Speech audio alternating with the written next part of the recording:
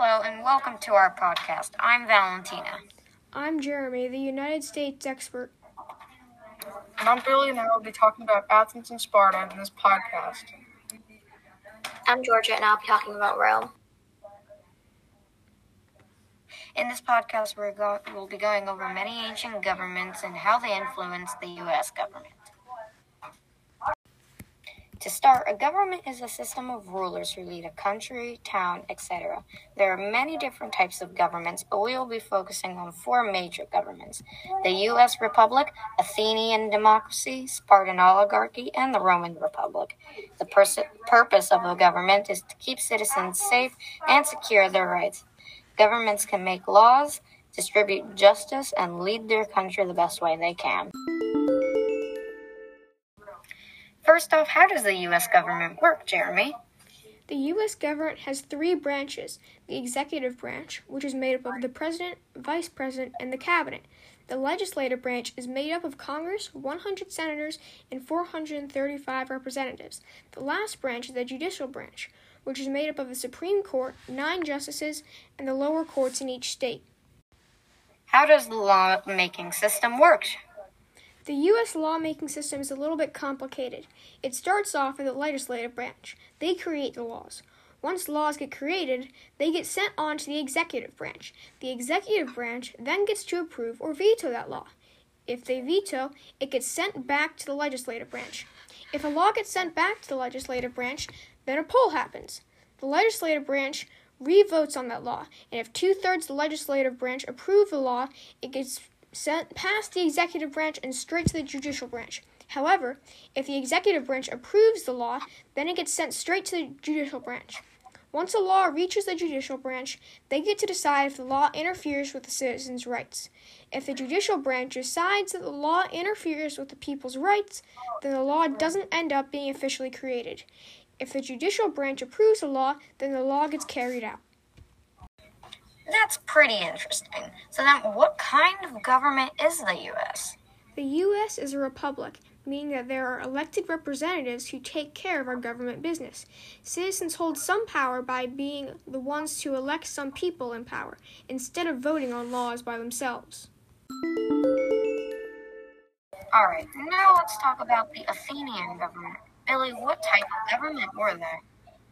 The Athenian government was a democracy. A democracy is a government in which the citizens govern themselves and vote on laws instead of representatives, like the United States Republic.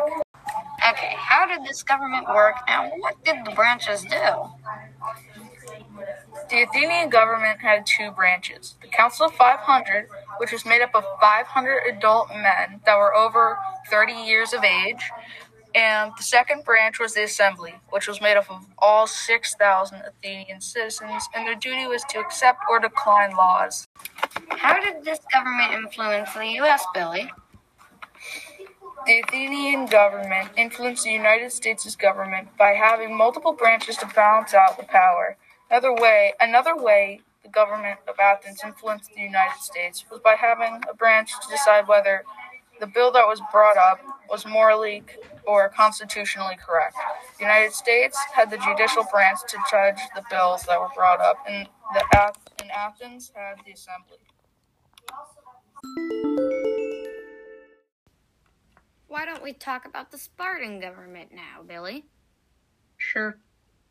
So what were the branches of the Spartan government?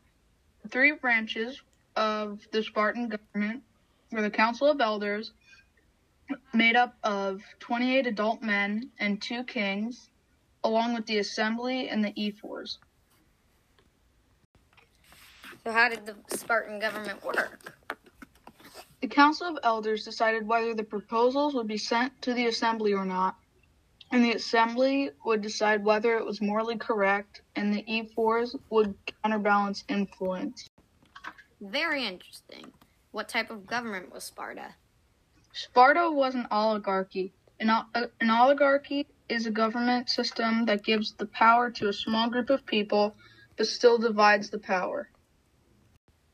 So how did Sparta influence the U.S.? The two are very different. The main influence is the ephors. They influence the decision that the president should be a counterbalance of power and should enforce laws. That sounds good. I'll be moving on to Rome now. Well, hello, Georgia. Let's talk about the Roman government. Okay. So what were the branches of the Roman government? There were the consuls that controlled the army, decided the taxes, and when to start a war, and they could also veto laws. This branch was made up of 2 men. Then there was the Senate. They advised laws and handed out advice to other branches. The Assembly voted on big issues and voted on whether to go to war. They elected representatives. And lastly, the tribunes could veto laws that affected the poor. What type of government was Rome? This government was a republic, meaning that there are elected representatives who take care of government business. So how did they influence the United States government? Rome may have influenced the U.S., as Rome had separated government power most similar to how the U.S. does today. The different branches separated the government's power just like the U.S. Each of these governments used the different branches to divide power. Citizens didn't want the power to be held by only one person. They wanted a fair share of power.